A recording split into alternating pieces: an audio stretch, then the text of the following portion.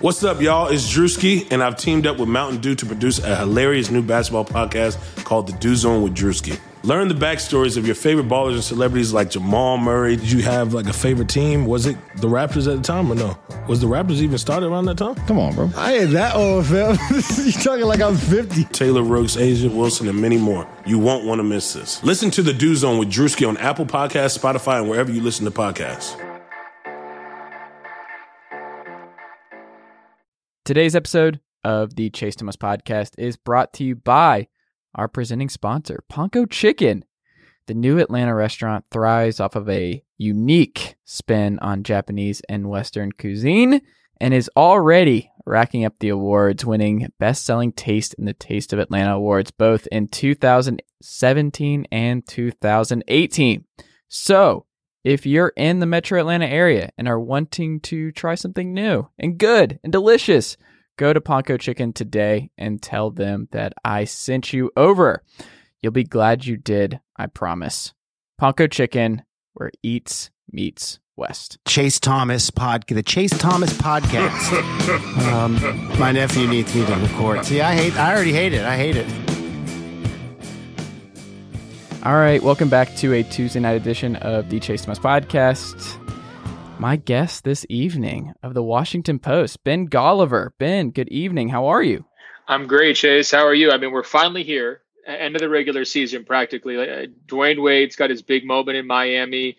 Going to be sending off Dirk Nowitzki at some point, I'm sure, too. And more importantly, you know, we're welcoming the playoffs and which should be a really fun playoff bracket. So I'm stoked, man. I'm pretty hyper. It's been a long run here the last 6 weeks, kind of plodding through the dog days of the NBA schedule, but I'm so stoked.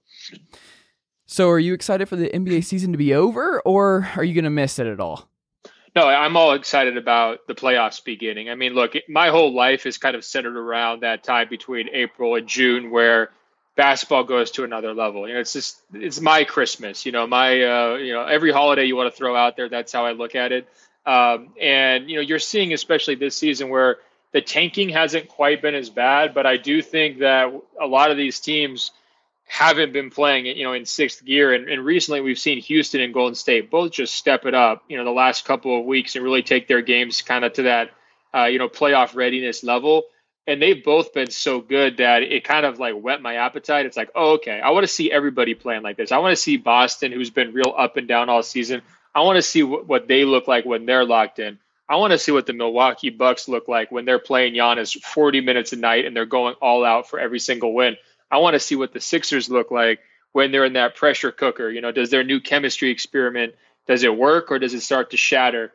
I want to see the Denver Nuggets. They haven't been there in 6 years. This group, you know, together, the young core has never been there. What does Jokic look like under the playoff spotlight? I mean, to me, there's so many intriguing storylines here. I'm just ready to get it going on Saturday. So how excited are you about a Spurs-Nuggets 2-7 matchup? Because I'm so glad that we found ourselves. I mean, obviously a lot can still happen because of the records with the Thunder, the Spurs, and the Clippers down the stretch here. But, oh my God. I was talking to Caleb Science at 48 Minutes of Hell, old friend of the pod, a couple weeks ago. And something I can't shake is that if we get Spurs-Nuggets in round one, the Spurs are winning that series. Well, I think that you're in good company. I'm writing about that this week for the Washington Post, actually, about how the Nuggets smashed through the playoff ceiling, right? They were stuck in that bubble for years. They so convincingly blow away expectations this year, rise up to the number 2 seed in the Western Conference, maybe the number 3 seed, depending on how it shakes out. And yet all everyone wants to do is write them out of the playoffs. And there's good reason for it. I mean, they're super young. They're inexperienced. Their main guy, Jokic, is going to have some real questions about how does he translate to the playoffs? Is he going to be able to cover ground defensively? I think some of their supporting cast guys, not supporting cast, but, you know, starters, non-star starters, have been struggling with their shots. You know, the wings have just kind of been inconsistent here down the stretch. And then their road record, to me, is a little bit scary, too. I mean, they're so good at home, but they're basically 500 on the road. And so that puts a lot of pressure. It's like if you don't hold serve and you're going against a more experienced team on the road, are they going to be able to do it in that environment? I mean, it's a lot of red flags, a lot of questions around this team. At the same time, though, I'm not going to be rushing them out the side door. I think that there's going to be a real shot that Jokic comes through. And in that first round series, if he's going to be going against San Antonio or the Clippers or whoever else we don't know yet, there's a decent chance he's going to be the best player in that series. And if they get Oklahoma City, I guess it depends sort of on Paul George's health. I mean, I think obviously he would be considered the best player by a lot of people. But Jokic is the real deal, man. He can do a lot of different things with the basketball. Unbelievable passer, improved scorer, better finisher around the basket. He's got a nice in-between game, which you don't see as much anymore. He's made some progress defensively, and that's where all the questions are going to be is, can he cover ground? But to me, I think there's going to be a lot of joy in seeing the Nuggets play in the playoffs as opposed to just rushing the Nuggets out of the playoffs. Yeah, it's almost like they made too much of a jump, right? Where it looks like we've been waiting on them to break through that ceiling. Before the season started, we were like, okay, they're probably like a 7 or 8 seed this year. They should be in that 8 group, and they just started blowing everybody out, and they just have been great, and they're just super deep, and they've had these jumps from Malik Beasley, Jamal Murray, Jokic. But then they're like key guy who I still tie their entire trajectory around more so than Jokic is Gary Harris. Like if he takes that leap and he joins Jamal Murray and Jokic as a star, a real star, then I'm really intrigued by this group. But if he doesn't, and it's just he's a role player and he's just never he can't get healthy. And I mean, that's been a lot of issues this year. But am I crazy for just looking so much at Denver and their potential contention window revolving around Gary Harris? And if they it's kind of going to be an unfortunate thing for them to be this good this soon, because if they do go down in round 1, people are going to be like, oh, see, told you so. Jokic can't be your best player and this, that, and the other. And if they were a 6 or 7 seed and they were scrappy and they snuck their way in, they broke through the playoff glass ceiling like you talked about, that we would be appreciating them and there would be less pressure and all that kind of stuff. They're definitely a victim of their own success. There's no question about that. I think you're right to identify Harris as kind of the X factor for their long-term ceiling, because I think you can already pencil Jokic in as a star. I mean, he's a superstar level player. I mean, to me, he's all NBA first team. You could have a real good debate between him and Embiid. I would favor Jokic just because the consistency of the health. I mean, he's been out there every single night, and I think he makes his teammates better in lots of different ways. You can go either way. I mean, he's not going to be any worse than the second team all NBA center, and that's incredible. I also think Murray has a real chance to be a star. I mean, everything that he does well, his confidence, his shot making, his shot creation, his 2-man game stuff, all of that is totally modern. It fits with where the game is going, and it fits with Jokic. Harris, I'm not sure I see star potential. And I think the big issue for Denver is, okay, you've got 2 nice young stars. Are you ever going to be able to get a third one? Or because of your market and because of the other guys you've committed to, or because you want to have depth or your style of play or whatever else, are you ever able to get that third guy? And of course, you would hope you could kind of grow him internally, and Harris would be the best candidate there, but I'm just not sure I see it. But I guess my big picture takeaway from Denver is, can we just pump the brakes and enjoy this month for them, right? Because I don't know if you saw that video of them celebrating in Boston where they made the playoffs, and they had been so close the last 2 years, coming down to the last game of the season, basically, missing by 1 game in overtime last year. You have these guys jumping around, dousing Michael Malone with the water, and just looking like, school kids. I mean, that level of joy and jubilation. Don't just swipe that under the rug. I'm not saying you're doing that, but I do think there is a rush to kind of say, okay, Denver, show us how real you really are. And I think even if they went out in the first round, I mean, even if they went out in 5 or 6 games in the first round, to me, this season is such a huge success. And I'm not a big moral victories guy. I think that you want to prove it. And ultimately, the only place you can do that is in the playoffs. But I think that the kind of culture turnaround that they've had, I mean, they were dead last in home attendance 3 years ago, right? Mm-hmm. And now they've got fans back in the building. And to me, that counts for a lot. Yeah, that's fair. But also, Andrew Sharp has an interest, I believe, in the Denver Nuggets going down in the first round, right? With getting Connolly out of there and back to Washington. Yeah, I mean, that's been a kind of discussion. I mean, he's a Baltimore native. He is a guy who's from that area. His wife is from that area. He grew up rooting for all the local teams there in the D.C. area, and he got his first job as an intern in the Wizards scouting department. So there's a lot of ties there. I think there's a lot of interest there. And I think if you're Washington, you're going to be looking for a candidate who, number one, has done it before. Number two, has shown that he can exercise patience in going through a rebuilding process, because let's face it, Washington's going to be terrible for years to come here. I mean, this Wall contract is just horrible. easily the worst in the league and basically untradeable. So, I mean, I think that there could be a match there between what Connolly would be looking for from a personal standpoint and what the organization would be looking for from a guy who would step into, a job filled by Ernie Grunfeld for 16 years. If you're the Wizards owner, you want somebody who could have that job for another 16 years, right? Like that's a real selling point for you, the stability of the franchise, the idea that you're going to give your lead decision maker a lot of space to work and give him the ability to execute his vision. I think that's sort of like the best thing that the Wizards have that they can sell, because you look at these teams like the Suns, the Timberwolves, the Pelicans, like the other open jobs right now. I mean, those are not good jobs, those other ones, because you could get fired in 2 or 3 years. And I think that's what separates the Wizards. And ultimately, I could see why that might be appealing for somebody in Tim Connolly's position.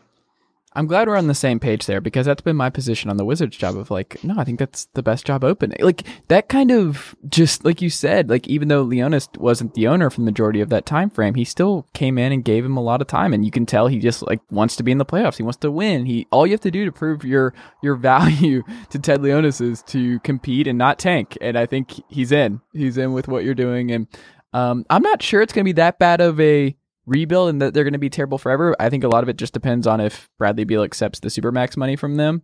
And if he does, and I'm still bullish on Wall. I still like this group. I cannot quit this team. I don't like the Howard stuff, the Mahimni stuff and all that, but I don't know. I can't quit this team. I do really believe that having one top 20 player and then maybe getting they might win the Zion sweepstakes this offseason. Like that's very much in play. Well, I'd get excited about their future if they've got Zion, but let me just tell you, sell your John Wall stock now. You'll be happy you did. I mean, don't ride that one to the bottom. I can't do it. I still think he's just, I don't know. I loved him too. I mean, I saw him actually his junior year in high school. He's dead. I loved him too. Well, no, look, I mean, I'm just saying, cut the ties when you can. I saw him his junior year in high school, played a high school tournament up in Oregon. It's one of the fastest probably the fastest high school player I've ever seen end to end. I mean, I was ready to put him in the NBA at that point of his life. I was just like, let's just get this guy in. Like, well, he's going to be wasting his time here the next couple of years, until he can actually be like pro eligible. And he had some great moments, earlier in his career, but this is a serious injury. The setback that they had after the initial surgery is a serious setback. This is the kind of injury that can continue to recur. And I think also if you're admitting that you need a front office change, I mean, to me, kind of going hand in hand with that is the idea that the previous era, just the symbolic idea of that John Wall era is over. And I actually think that whoever steps into that job, it might take a year of evaluation before they really start to put their stamp on it. Like I wouldn't be surprised if they kept Scott Brooks, if they just sort of rolled back the same roster. But I think that following summer, so like not summer 19, but summer 20, I think you'd start to see some really major changes, shakeups, retooling, whatever they can do to kind of, go a different direction or a new direction. Because I think, unfortunately, the Wall era has kind of run its course. I think getting off the Otto Porter thing is great. Like he's like, I hate this new thing with the wings where you're just like, if he's not Kevin Durant, he's not Kawhi, he's not the elite wing that puts us in contention. No, he's the guy he's the Harrison Barnes type where these wings, they're just, there's so much there, but you realize that it's not going to happen. You paid a premium and then you got off it because, I don't know. And also, is John Wall the best Wizard of all time? Is he? I think he might. That's a good question. I mean, the old heads would probably debate like Wes Unseld or who else is in that conversation. Who can ever forget that 10 and 14 career numbers, that 16 PER? No, it's not Wes Unseld. I think it's John Wall. I think he deserves to go off into the sunset with this group. What about Gilbert Arenas? Oh, who was taking Gilbert Arenas over John Wall's prime? I don't know. Gilbert Arenas' prime was pretty darn good, man. Like he was, he was like Harden before Harden, crazy scoring numbers, very entertaining, fan favorite. No, you're making a good case. Like, I mean, there's no question he's going to get his jersey retired. And I think he really saved that franchise when they drafted him. I mean, they needed him so badly. It's like coming off of the whole, locker room gun incident and just terrible PR, horrible tanking teams for a couple of years there. Like they needed it so bad. And he delivered some really exciting, entertaining moments, but 0 50-win seasons. I think you can highlight some negatives on John Wall's resume as well. And I do think, frankly, that this contract, unfortunately, is going to wind up kind of tainting the whole thing, because I think it's going to be really hard to trade for at least 2 years. And he's going to want to play because he's a competitive guy and he was really good not that long ago. And he's still going to feel like he can do it. And it's going to just create this awkward dynamic where it should be Bradley Beal's team, but John's, never really going to see it, or he's going to have a hard time, ceding that authority. And I just foresee there being some butting heads. Going back to what you said on Otto, though, I thought that was a smart move by them. I thought it was a win-win. Like for Chicago, they had a big hole there. They're not going to be getting good free agents. Otto's overpaid, but he really brings to the table stuff that they need. And if they want to have any chance of being relevant here in the next couple of years, or like putting their, super young guys, especially Wendell Carter Jr. and Lowry, into a scenario where like winning at any level is kind of a priority, I think that a guy like Otto Porter really helps there. And for Washington, like just the money was never going to work. So I got why they did that there. Last thing on Wall, and we'll move on. His playoff on-offs for his 4 playoff appearances from age 23 to age 27. You ready? Plus 10.4, plus 3.8, plus 11.1, plus 8.9. That dude, that's, I think, the biggest thing is every playoff season, even last year, he went above and beyond. Like, whatever happened in the regular season, that dude in the playoffs goes just he's just insane. I enjoyed the Bradley Beal stuff, like when Bradley Beal fouled out in those ridiculous circumstances in that Raptor series. Like, he almost willed the Wizards over the Raptors in round 1 by himself. Wall was just, I don't know. I love that dude come playoff time. I think he's a problem sometimes, but like, he's just always a net positive outside of this year where I think he was just playing really hurt. And we saw that, and then it just got progressively worse. And now he tore his Achilles, so I think he's going to be a likable comeback story where it's just like this double whammy of awfulness and people just ripping him for the contract, which everybody else would accept if it was offered to them, all that kind of stuff. I don't know. I'm still backing John Wall. I'm sticking with it. I believe in the reincarnation of John Wall in 2021. I am gobsmacked by your optimism, but I respect it and run with it. It's a good corner to be on. You're all alone. You've got all of the real estate all to yourself. What else is new there? Would you shorten the NBA season at all? I'm a traditionalist, so I have a hard time with that one. But the arguments to shorten it are getting stronger and stronger. And the arguments, not to shorten it are just looking kind of sadder and sadder. I don't know if you remember recently, Adam Silver had that whole line about the reason why they're not going to change the playoff format is basically travel, not tradition. He's trying to figure out how they could get it so it would be a 1-16 playoff field, which is something that I would absolutely love for them to do, because I just think that it's a little bit unfair. Some of these teams getting in the Eastern Conference that, wouldn't get in the West. But I think that same kind of argument of like, okay, if tradition is all you've got backing, the schedule length, and we can all agree that back-to-backs aren't very smart for NBA players, and we can all agree that, smart teams rest their guys a certain number of games per year, and we can all agree that the March games are pretty ugly and that you don't really need it to determine who are going to be the best teams. What's really the point of those extra games? And so I'm very open-minded to the ideas behind why people would want to shorten it, but I'm also just really stubborn. I like the idea that records would always be apples to apples, that we're always comparing things over 82 game seasons. 50 wins or 60 wins, like those benchmarks kind of always mean the same thing. So I guess, I'm torn, but I could see both sides. If they did it, I would probably scream for like a week and then I'd probably get over it. Yeah. I think a lot of it too is just the history of like how we look at stuff, where it's like LeBron's final streak. Like, obviously that is not a thing if it's 1-16 every year. Like, how many times does he go to the finals with the Cavs? How many times does that actually happen? I don't know. I would be pretty dubious that he makes over half of those playoff runs. He makes it through the Western Conference Gauntlet if that's what he had to do, but it's impossible to know, and it would be difficult to just kind of measure eras, but I think it'd be fine. I'm right there with you. I want to breeze through some quick stuff. I know you're a busy guy, so I'm going to throw some quick stuff at you, and then we can fire through these. You ready? Let's do it. All right, biggest surprise player or team this season that you've watched a lot of? Ooh, that's a good question. I would say the biggest surprise team to me is probably the Orlando Magic, just in terms of where they got their record.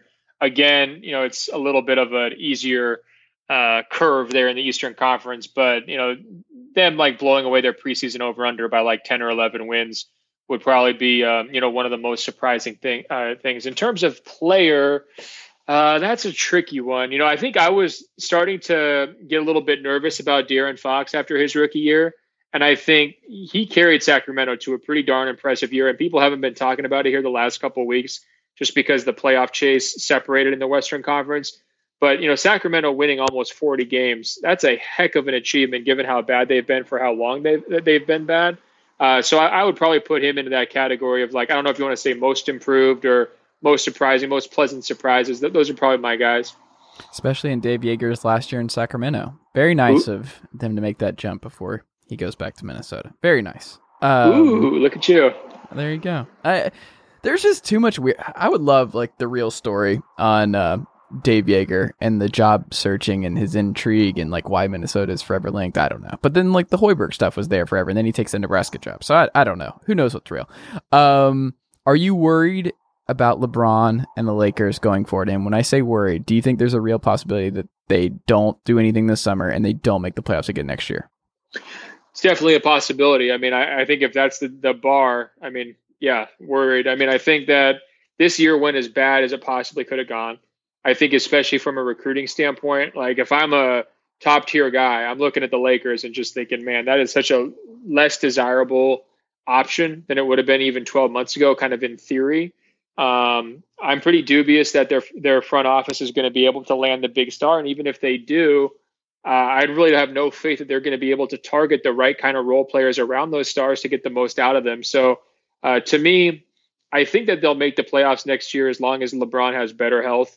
I think that was a huge mental blow to their season. It just completely sidetracked them. They never recovered that injury. And also they lost so many games while he was out that it kind of set them back too. So I don't know. I think they could be a playoff team next year, but it's certainly possible that they miss out. And I wouldn't be surprised at all if they strike out this summer. That's why their focus should not be they shouldn't do the Dallas Mavericks thing where they go big and then they end up with nothing and they keep doing this over and over again. Their focus should be, what is it going to take to get Kemba? Like, just focus on Kemba Walker with this Hornets team missing the playoffs. Don't worry about Lillard. Don't worry about AD if they're ever going to change their mind, whatever. You got to see who they hire as a new GM.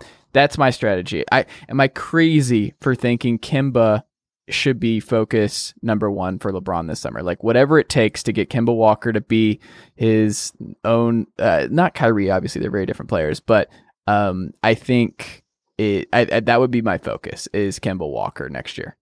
Yeah, I mean, I can see the parallels between him and Kyrie for sure. I mean, I think they definitely need a much better answer at point guard. I mean, I think to me, Lonzo is going to be best used as a 2, and Rondo is going to be best used in China. Just like get him as far away from that team as possible. Just don't let him back under any circumstances. I think the problem is Magic is so gung-ho on the superstar hunting. I mean, that's sort of what he's there to do, right? I think that's how he views his job.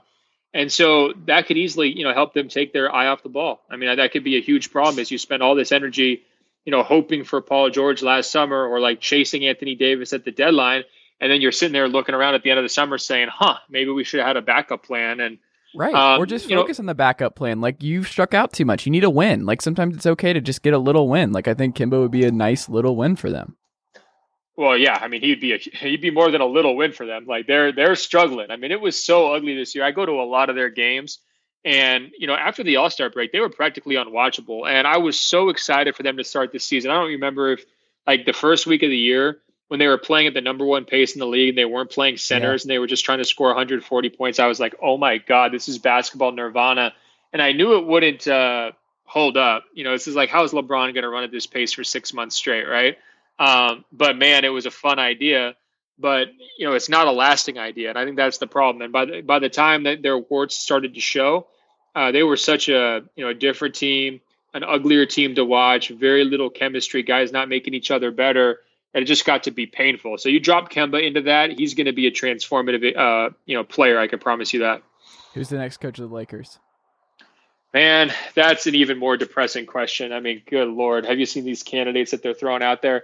Randomly randomly Juwan Howard like popped to the top, which was pretty cool. A little old Miami Heat love connection. But that's not bad. He's been on the bench. He's learning that. I mean, why not? That's not a bad, like, over the current options. I mean, I still think Ty Lue makes the most sense. I would just do that. If you've already invested this much in the LeBron Inc., then you might as well just double down and give him someone he likes, and well, it's fine. If you're going to do that, don't you think they should just fire Rob Pelinka and bring in David Griffin too?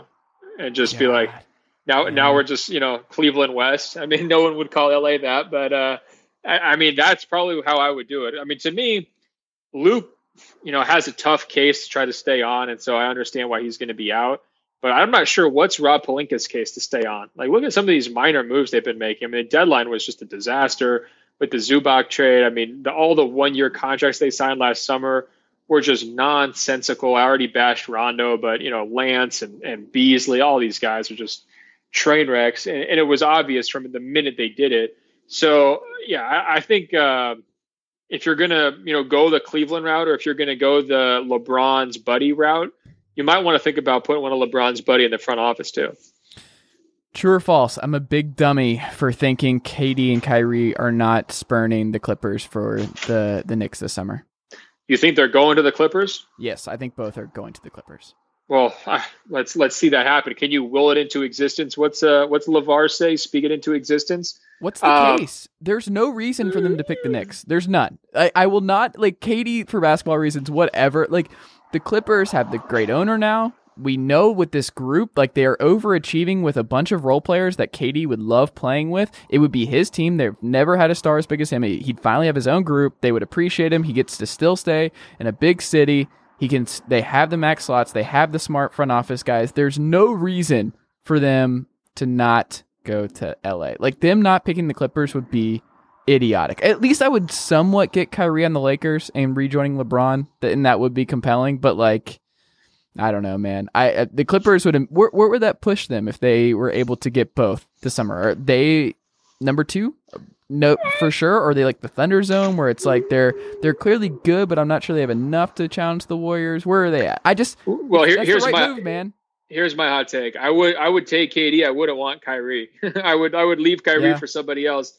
I think if you add KD to this current Clippers roster, they're the 2 seed, pretty easily in the Western Conference. I hear what you're saying on the Knicks stuff. I mean, they don't really pass the fundamentals test. Unproven front office, really questionable owner, worse than questionable owner, not a lot of talent on hand, and, losing culture that's going to take a while to turn around. Personally, I just don't think that KD and Kyrie are going to be a very good match personality-wise, style of play-wise, skill set-wise. I just don't – I see those guys being too similar in terms of how they kind of approach the game to actually work. I just think they would be butting heads, and they both, need a stabilizing figure. And LeBron's greatness was that stabilizing figure in Cleveland. Steph in Golden State has been the stabilizing figure for KD. I think that they would really be lost if they played together. It doesn't matter if it's the Clippers or the Knicks or whatever else. But I'm here in LA, so I love your scenario. I want it to play out. I want to have as many stars as possible that I can go see on a nightly basis. But I'm a little bit worried for the Clippers. I'm not sure they're going to get somebody that big name. And it does seem to me like they've got their sights set on Kawhi Leonard. I mean, that really seems to be where their attention is. This is a great lead in, Ben, because guess what? Kawhi's not leaving because the Raptors are winning the title this year. Oh my God, you're full of these takes, Chase. No, I've had this all year. You can check the tapes, folks. I have had this. I've been banging the Raptors are winning the title. Like, we're still waiting. He's took 30 games off this year. Danny Green's having a career year. Kyle Lowry, I won't quit him. Guess what? Marc Gasol, love that. Pascal Siakam turning into the ultimate role player. OG Anunoby having a down year as well. Who knows what he's going to be like come playoff time. I love their depth. I love the way they play. I love their switchability. I love just everything about this group. They pass the offensive rating and defensive rating test. They pass everything, the superstar test, all of it. We know what Kawhi did to the Warriors on that Spurs team a couple years ago. Kawhi, we've seen him when he's just scary and motivated. I don't think the Raptors are not winning the title. I think that the Raptors are winning the title this year. It's not going to be the Warriors for sure, and I do have the Raptors. They make the most sense to me, and they've made the most sense before the season when I said they were going to be a top 2 seed again, and Kawhi was going to be incredible. I love it. Well, you set yourself up to have a great victory lap if it happens. To me, I'm still picking the Warriors. I think that they've got more gears to go to. The way they've played these last couple of weeks have got me thinking that they were just bored out of their mind and KD was in a bad place mentally a few months ago. I understand. I was there when Kawhi got undercut by Zaza, and that was a spectacular game one. I mean, before that happened, it was really something else. But I still think Golden State's the class. The chemistry factor, the cohesion, the fact that they've played together. I think that they're going to cruise through the Western Conference. And to me, I think they actually are going to have either the same record they had in last year's playoffs, which I think was 16-5, or better. I mean, I know that's a boring take, but I think Golden State's going to clean house this year. I agree with you on cleaning house in the West. The West is not as terrifying as it was a season ago. I don't think Houston's who they were. OKC's falling apart. I think they're going to breeze through the West. I'm right there with you. And then I think they're running into the Kawhi buzzsaw in the NBA Finals. So I'm very excited for that. One of the last things, and we'll wrap up here. Two quick things. MVP case. I guess this is going to be another take-in, especially after what I just said with the Warriors. Why is it not Steph Curry or Kevin Durant? So I think Kevin Durant's the Warriors' best MVP candidate. To me, he's the third best on the list. I think that, Steph is kind of disqualified because I really value health and availability, and he missed some time. He's been incredibly valuable. Games. I know, but when you're weighing these things, like you get down to those nitpicks. I mean, that's one of them that I always look at. For me, Kevin would be their candidate. I would have him third. I have Giannis 1, Harden 2. I guess my thing is I want to remove the award and call it the best player. That's all we need. We're overthinking it because no one's ever going to determine what most valuable means. Because yes, Giannis is very valuable to the Bucks' success. But is there anyone in the league that would? I mean, even if Bud, would he take 3 years of Kevin Durant or would he take 3 years of Giannis right now? Which would you prefer? Everyone's taking Kevin Durant, right? You put Kevin Durant I don't know, man. Are they not as good? I'm one of Kevin Durant's biggest fans. I think Milwaukee would keep Giannis. I really do, because they built that whole thing around him. They've handpicked the talent, his playmaking ability. I mean, he's done it's crazy to say this given where he was even 2 or 3 years ago, but I think he's now a better playmaker for his teammates than KD is. And I think KD's an underrated playmaker for his teammates.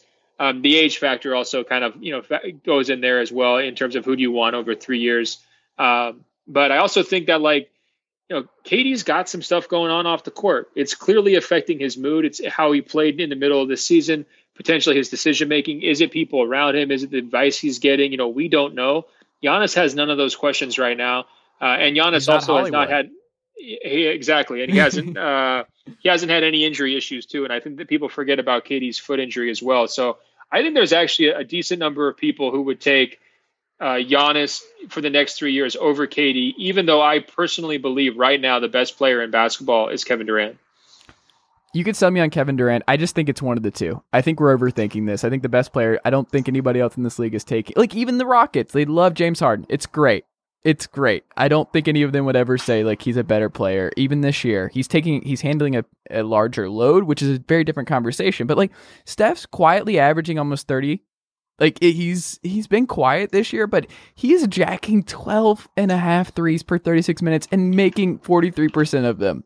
It's just, we're taking Steph for granted again, and I don't like it. And I understand he won back-to-back MVPs and first unanimous MVP, all that kind of stuff. He'll never win another one, but I don't know. I just don't know. You know what you just did, Chase? You just made a great case for why they're going to beat the Raptors in the finals. That's what you just did. Unfortunately, because it's unprecedented, man. This kind of run for the Warriors would just be it rarely happens in sports. It's just the Celtics were able to do some stuff in the 60s just because of a smaller league and more talent on that one group. But for them to do this again, it's a gauntlet, man. And asking them to do it once more, I don't know. There's too much. And also, Steph Curry, teammate of the year, being able to handle all the Draymond KD stuff and keep this team focused and still put up his numbers. I don't know. I think that's where I'm at. I think Steph Curry's the MVP this season. There you go. That's not going to go over well. But anyone who would take Giannis or James Harden over Steph Curry this year, I don't get it. I don't get what else Steph has to do. It's not his fault that Kevin Durant is also on his basketball team. So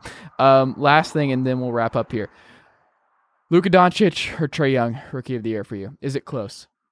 To me, it's Luka, and it got closer, but it's not that close. Lots of respect for both those guys. I think Trae Young to me has an incredible ceiling as a player. I think that all the focus on his offense misses sort of the weakest part of either one of those games, which is Trae Young's defense. And I think Luka's a more complete, more balanced player at this stage of his career. He started off much more consistently. I mean, Trey took a while to get going. So I think, on a year-end award, full season award, I lean Luka. Okay, I agree. So when the Raptors hoist the trophy this summer, I'll have you back on the pod, or you can just shout me out on your pod, include me in the newsletter, whatever you got to do, Ben. I would appreciate it. Well, hey, give me a call. We can chat from the locker room. Perfect. Champagne. Put me on speaker, and Air Canada Center. Put me on speaker. Let me talk to Nick. Let me talk to the guys. They know that I've been backing them all year long. It's gonna be perfect. Sounds great, man. We'll do that. Thanks, Ben. I really appreciate it. All right, man. Take care.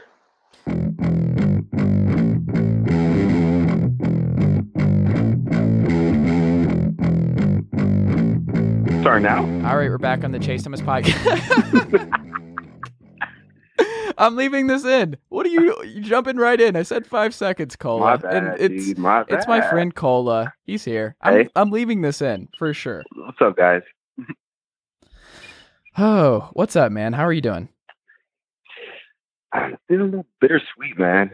D-Wade, last game. You know what I'm So saying? explain to me. That's the reason you're on this podcast tonight, Kola. Not only are you my friend, but you're also like one of the biggest Dwayne Wade stands I've ever come across. And this is it. This is it for Wade. And unfortunately, all great things must come to an end, and that includes a great career like Dwayne Wade's. What are you going to miss most about watching Dwayne Wade play basketball on a professional level? Really like his heart, man. He's like an old school dude, so I guess they're slashers. The old school guy. So I guess today's NBA is more 3-point shooting and defense, which is really not really his style. It's more slashing and playmaking. So just seeing him like an old breed go out like that kind of hurts a little bit. Do you think there will be another player like him, or do you think he is kind of, like you said, a product of an older era? Do you think there is someone who could still come out and be as effective as Wade was with the way he played? Not really in today's NBA. I think the closest equivalent would be Donovan Mitchell, but he still isn't. He still isn't like D-Wade, Like D-Wade, like Donovan used to shoot threes and all that, but there's different styles. It's a whole different era. So I think the era's kind of gone. So why did you get into Wade originally? Why did he become such an important figure for you? For me, like, since growing up, I was more of a football dude. And then I happened to watch the Final Four that year, and I just saw D-Wade just go off in the Final Four. So I was like, who is this kid? So I just kind of followed him from there. And I didn't know he'd become a legend, but I'm happy. Happy I'm a follower. Is he the best shooting guard of all time? Definitely not. Okay. He's probably third in my opinion. So behind Behind who? MJ and Kobe. Yeah, MJ's tough. Like I guess we qualify him as, I've always called him a wing, and I don't know. It just doesn't seem like he's always been a pure two, but it's probably me just overthinking it. But it might be. I have him above Kobe. I have him above Kobe. You have him above Kobe? Yes. Really?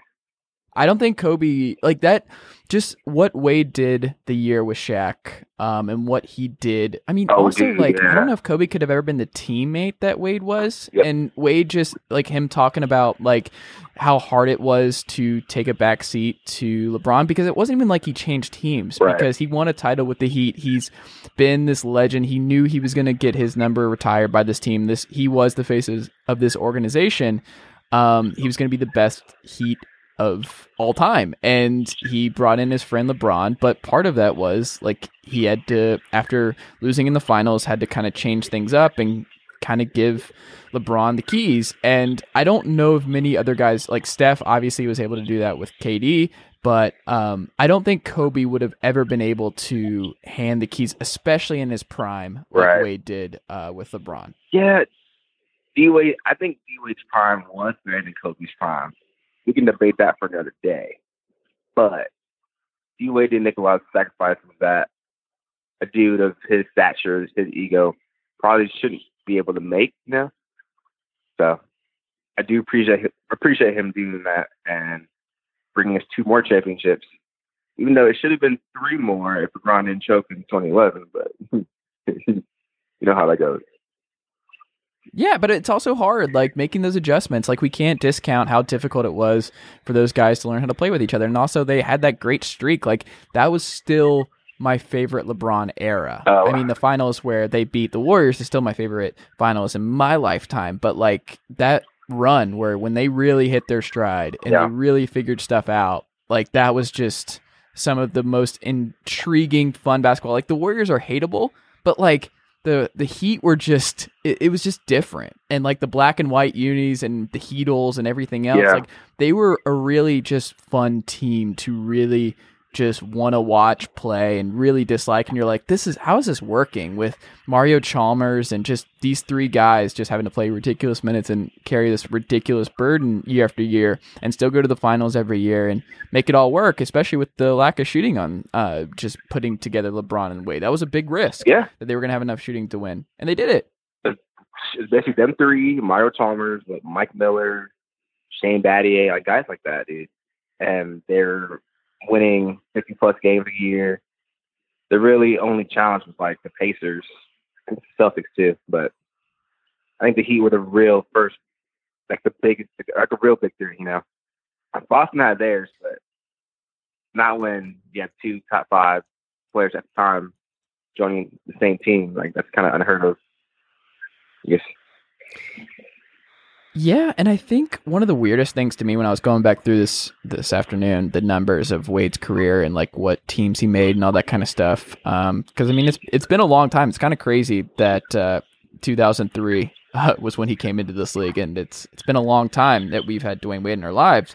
But it's weird to me that he's only been he's a 2-time NBA first teamer, and didn't include the year he won the finals and single-handedly carried the Heat to a finals victory over a very good Mavericks team. Like that 2006 year, he wasn't first team All-NBA, which is still baffling to me, but it does seem like he needed a few more things in his career where it's like, this doesn't feel like it's enough. I feel like he was better than this. Yeah, he got hosed on a couple of those awards, like a couple of those with Kobe. I think he should have won. And Nash. Yeah, should have won MVP one of those years too. I think Nash got it. I think it was 2009 or something. I think he had like 30. Gilbert Arenas was second team All NBA the year that Dwayne Wade won the NBA championship. He was third team. Yeah, it's wild. That's wild as hell. Yeah, that I didn't get, but I think at the time I had a Kobe bias. Kobe was the man. This time, the Suns were pretty good. That's Steve Nash and Amari Stoudemire at the time. So. Yep.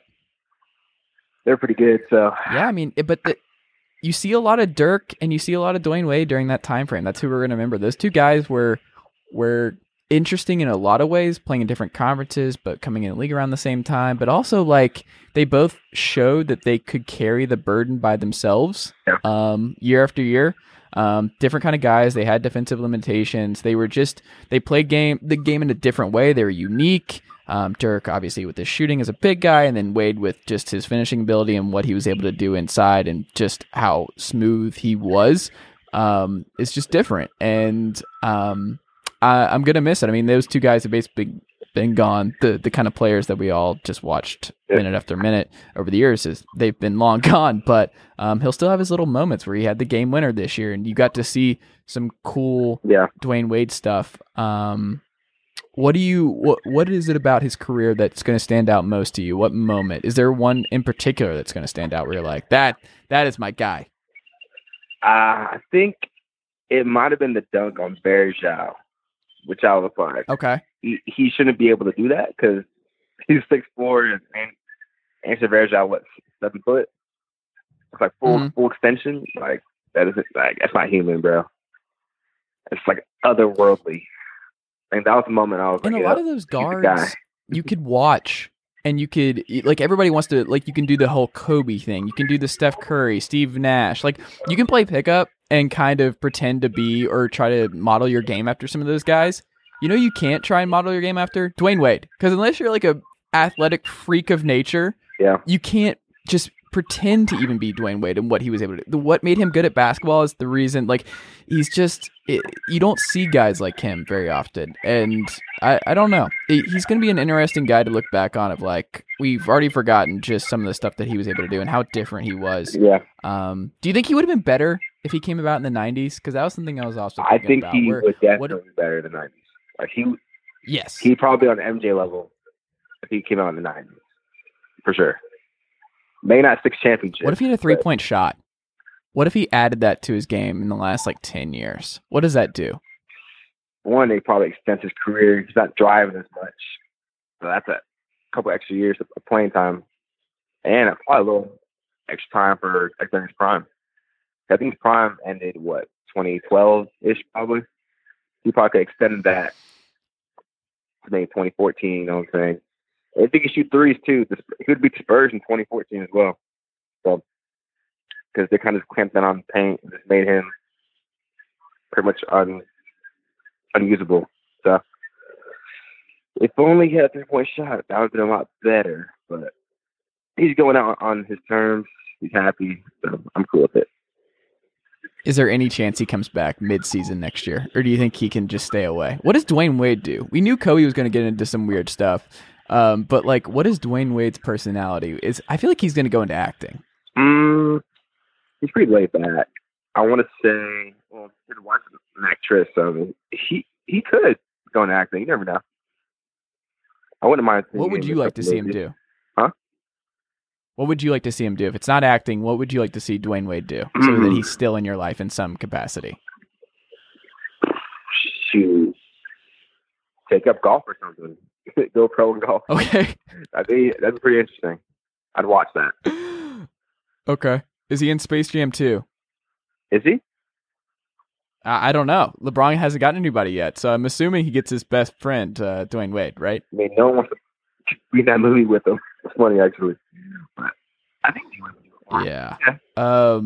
See some that? of these years, man, like, it's remarkable. He has this stretch in 08 where he averaged 30 a night. He averaged 37 and 2. I mean, he played a lot of minutes, almost 40 minutes for a 10-year stretch. He was a good free throw shooter, and just the beating that he took night after night, it's hard to do. Like, it reminds me more of Harden than anything else, where what he did is so niche that only a certain handful of guys can do. But he was able to do it, and I'm gonna miss guys like that. I appreciate guys where it's like there's just something different about this particular player that you have to just watch the games. You have to watch his prime. You have to watch the way he moved and navigated screens. You have to watch how clean and easy floaters and just getting around the rim and getting to where he needed to be inside and just dancing his way around defenders. Like, that was my favorite thing about Dwayne Wade, was his way of just finding his way inside, drawing fouls, even if they didn't exist. Shout out to the 2006 finals, and doing what he needed to do to get his team wins. And that's a tough thing, man. Guys who just go to the line, we talk about that. We're like, oh, wow, I wish Kyrie got to the line more. And it's like, well, Kyrie probably wouldn't be able to handle getting to the line more. That's why he's so good at dancing around guys and trying to avoid contact and at the rim and stuff like that. Like, it takes a toll. Like, James Harden's a tank. That's why he's able to withstand it. Dwayne Wade, also a tank. It turns out the guy who does pull-ups at the rim before games can handle a brutal load. Who would have ever guessed? Yeah. I think it also his knack for splitting double teams is crazy too. Got to add that in there. Yeah. So are you how do you think it ends tonight? We're recording this on the final home game for Dwayne Wade. How does it end? What's the proper send-off for Dwayne Wade? Well, me and Duncan watching it right now, I think he'll probably No spoilers. I don't have a TV in here. All right. I want him to hit 30, at least 30. But right now he's kind of chilling, to be honest. So, do you take him out? I would have him play all 48 minutes. Like, that's just whatever. They've been eliminated from playoff contention. It's it. I would just let him loose. Yeah, he might play on fourth.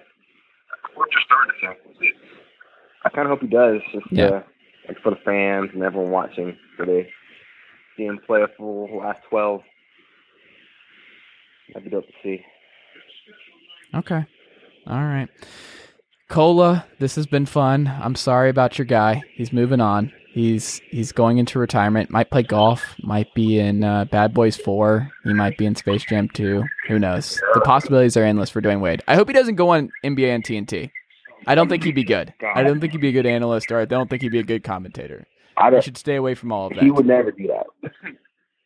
Just following him all these years, he would never do something like that. I can't see him doing it.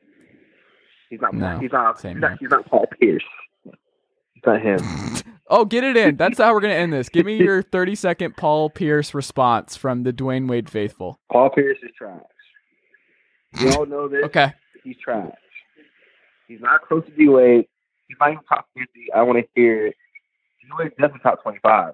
So, for Paul Pierce to even say that, it's crazy. I will give Paul Pierce that he's a good closer. But other than that, he's not in the D-Wade's trash sphere, bro. Like, come on. We all know this. I would agree. I will say Gabrielle Union went a little too far the other way, where it was like, okay, it's not that serious. Yeah, he's on TV, he's just saying stuff on TV. Yeah, all right, let's calm down. It's cool. We knew. Let's calm down a little bit. Yeah, she took it to heart. We all knew he just he wasn't capping, but at the same time, we knew he kind of meant it. Nah. Yeah. So. I don't know. These are competitors. They have to see themselves that way, and they just I don't know. I don't really care either way. I'm like I'm not surprised that Paul Pierce thought he was better than Dwayne Wade. I also am not surprised that Dwayne Wade probably is just like, I don't need to do that. I'm not that guy. I know that I'm better at basketball than you, and I've had a better career. Like, it's fine. Basically. Yeah. Shout out to both of them. Future Hall of Famers, both great. Both enjoyed them in their prime, but Dwayne Wade is a much better player all time, and it's no contest. Kola, thank you so much for making your first appearance on the Chase Thomas podcast. Did it feel good? I need to be a regular, man. We're roommates now. Oh, do you? I'm out there regular. Yeah. Okay. All right. Well, we'll see what we can do. Tell Duncan I said hey. I know he's sitting right next to you. And there we go. Podcast. My circle made it on. So now you, Noah, and Duncan's the only one left. So maybe he's next on the list. But thanks, man. I appreciate it. And I will see you soon, buddy. Today's episode of the Chase Thomas podcast is brought to you by our presenting sponsor, Ponko Chicken. The new Atlanta restaurant thrives off of a unique spin on Japanese and Western cuisine and is already racking up the awards, winning Best-Selling Taste in the Taste of Atlanta Awards, both in 2017 and 2018. So, if you're in the Metro Atlanta area and are wanting to try something new and good and delicious, go to Ponko Chicken today and tell them that I sent you over. You'll be glad you did, I promise. Ponko Chicken for Eats Beats West.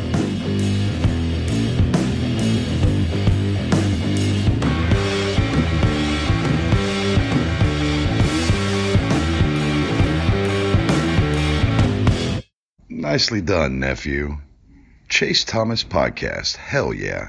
Sugar Ray Leonard, Roberto Duran, Marvelous Marvin Hagler, and Thomas Hearns. Legends, whose four-way rivalry defined one of the greatest eras in boxing history. Relive their decade of dominance in the new Showtime sports documentary, The Kings, a 4-part series premiering Sunday, June 6th, only on Showtime.